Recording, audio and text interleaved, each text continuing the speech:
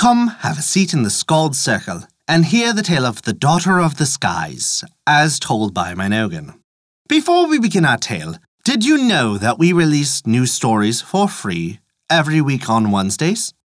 Be certain to subscribe to us on Apple Podcasts, Google Play Music, Spotify, Podbean, or whatever podcast app you fancy.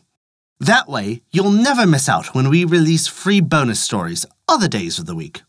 Never forget, visit thescaldcircle.com to stay up to date with all of our current happenings, and to also visit our story archive, sorted by origin and region. Now then, this begins the tale of the Daughter of the Skies. There was there before now a farmer, and he had a leash of daughters, and much cattle and sheep. He went on a day to see them, and none of them were to be found, and he took the length of the day to search for them. He saw, in the lateness coming home, a little doggy running about a park. The doggy came where he was. "What wilt thou give me," said he, "if I get thy lot of cattle and sheep for thee?" "I don't know myself, thou ugly thing. What wilt thou be asking? And I will give it to thee, of anything I have." "Wilt thou give me," said the doggy, "thy big daughter to marry?" "I will give her to thee," said he, "if she will take thee herself." They went home, himself and the doggy. Her father said to the eldest daughter, would she take him? And she said she would not. He said to the second one, would she marry him? And she said she would not marry him, though the cattle should not be got forever. He said to the youngest one, would she marry him? And she said that she would marry him. They married, and her sisters were mocking her because she had married him. He took her with him home to his own place. When he came to his own dwelling place, he grew into a splendid man. They were together a great time, and she said she had better go see her father.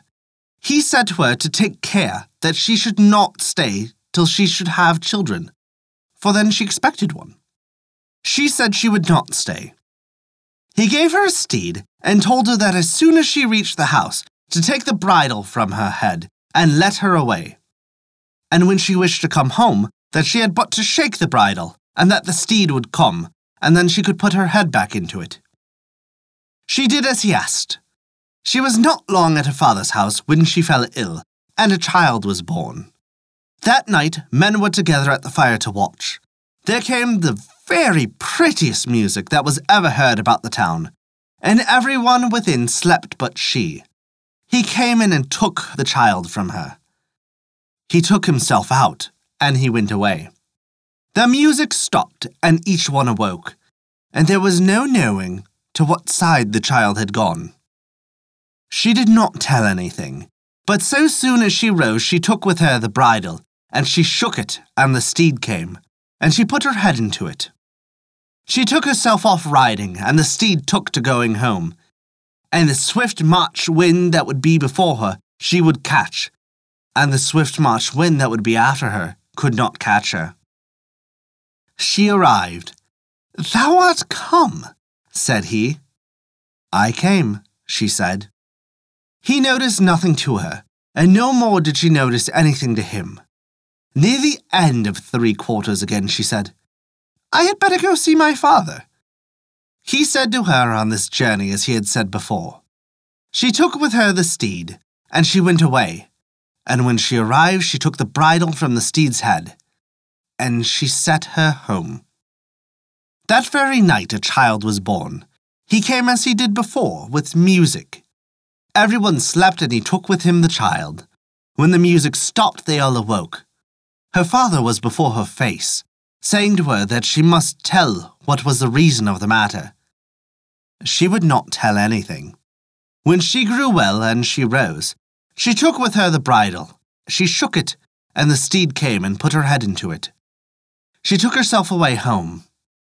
When she arrived, he said, "Thou art come."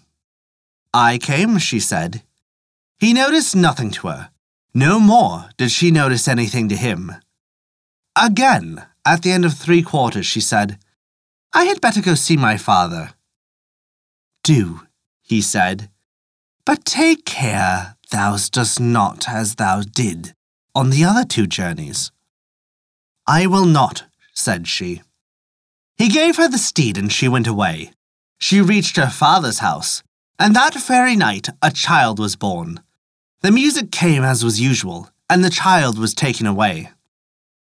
Then her father was before her face, and he was going to kill her if she would not tell him what was happening to the children, or what sort of man she had. With the fright he gave her, she told it to him. When she grew well, she took the bridle with her to a hill that was opposite to her, and she began shaking the bridle, to try if the steed would come, or if she would put her head into it. And though she was still shaking, the steed would not come. When she saw that it was not coming, she went out on foot. When she arrived, no one was within but the crone that was his mother. "Thou art without a horseman today," said the crone. "And if thou art quick, thou wilt catch him yet." She went away, and she was going till the night came on her. She saw then a light a long way from her, and if it was a long way from her, she was not long in reaching it. When she went in, the floor was already swept before her, and the housewife spinning up in the end of the house. "Come up," said the housewife. "I know of thy cheer and travel. Thou art going to try if thou can catch thy man. He is going to marry the daughter of the King of the Skies." "He is," she said. The housewife rose. She made meat for her. She set water to wash her feet, and she laid her down. If the day came quickly, it was quicker than that the housewife rose, and that she made meat for her. She set her on foot then for going, and she gave her shears that would cut alone, and she said to her, "Thou wilt be in the house of my middle sister tonight." She was going and going till the night came on her. She saw a light a long way from her, and if it was a long way from her, she would not be long in reaching it. When she went in, the house was ready swept, a fire on the middle of the floor, and the housewife spinning at the end of the fire. "Come up," said the housewife. "I know thy cheer and travel." She made meat for her. She set on water, she washed her feet, and she laid her down. No sooner came the day than the housewife set her on foot, and made meat for her. She said she had better go, and she gave her a needle that would sew by itself. "Thou wilt be in the house of my youngest sister tonight," she said. She was going and going till the end of the day and the mouth of lateness. She saw a light a long way from her, and if it was a long way from her, she was not long in reaching it.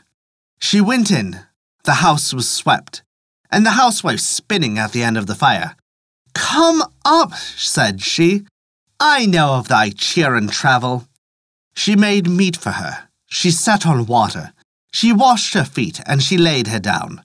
If the day came quickly, it was quicker than that the housewife rose. She set her on foot, and she made her meat. She gave her a clue of the thread, and the thread would go into the needle by itself. And as the shears would cut, the needle would sew, and the thread would keep up with them. "Thou wilt be in the town tonight." She reached the town about evening, and she went into the house of the king's henwife to lay down her weariness, and she was warming herself at the fire. She said to the crone to give her work, that she would rather be working than still. "No man is doing a turn in this town today," said the henwife. "The king's daughter has a wedding. Give me cloth to sew, or a shirt that will keep my hands going." She gave her shirts to make. She took the shears from her pocket, and she set out to work. She set the needle to work after it. As the shears would cut, the needle would sew, and the thread would go into the needle by itself. One of the king's servant maids came in. She was looking at her, and it caused her great wonder how she made the shears and the needle work by themselves. She went home and she told the king's daughter that one was in the house of the henwife, and that she had shears and a needle that could work by themselves. "If there is," said the king's daughter, "go thou over in the morning and say to her, I what will she take for the shears." In the morning she went over, and she said to her that the king's daughter was asking what she would take for the shears. "Nothing I asked," said she, "but leave to lie where she lay last night." "Go thou over," said the king's daughter, "and say to her that she will get that." She gave the shears to the king's daughter, and when they were going to lie down, the king's daughter gave him a sleep drink, so that he might not wake. He did not wake the length of the night, and no sooner came the day than the king's daughter came where she was, and set her on foot and put her out. On the morrow she was working with a needle and cutting with other shears.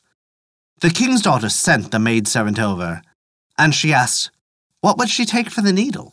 She said she would not take anything, but leave to lie where she lay last night. The maidservant told this to the king's daughter. "She will get that," said the king's daughter. The maidservant told that she would get that, and she got the needle. And when they were going to lie down, the king's daughter gave him a sleep drink, and he did not wake that night. The eldest son he had was lying in a bed beside them, and he was hearing her speaking to him through the night, saying to him that she was the mother of his 3 children. His father and he himself was taking a walk out, and he told his father what he was hearing. This day, the king's daughter sent the servant maid to ask what she would take for the clue, and she said she would ask but leave to lie where she lay last night. "She will get that," said the king's daughter. That night when he got the sleep drink, he emptied it, and he did not drink it at all. Through the night she said to him that he was the father of her 3 sons, and he said that he was. In the morning, when the king's daughter came down, he said to her to go up, that she was his wife who was with him. When they rose, they went away to home. They came home, the spells went off him, they planted together, and I left them, and they left me. And that is the tale of the Daughter of the Skies. Thank you for listening to our story.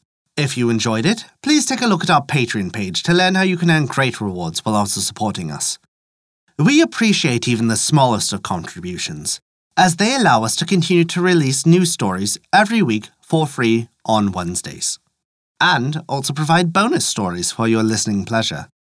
Visit us at thescaldcircle.com to view our story archive, sorted by origin and region, and to stay up to date with all of our current developments. Once again, thank you for listening to our story.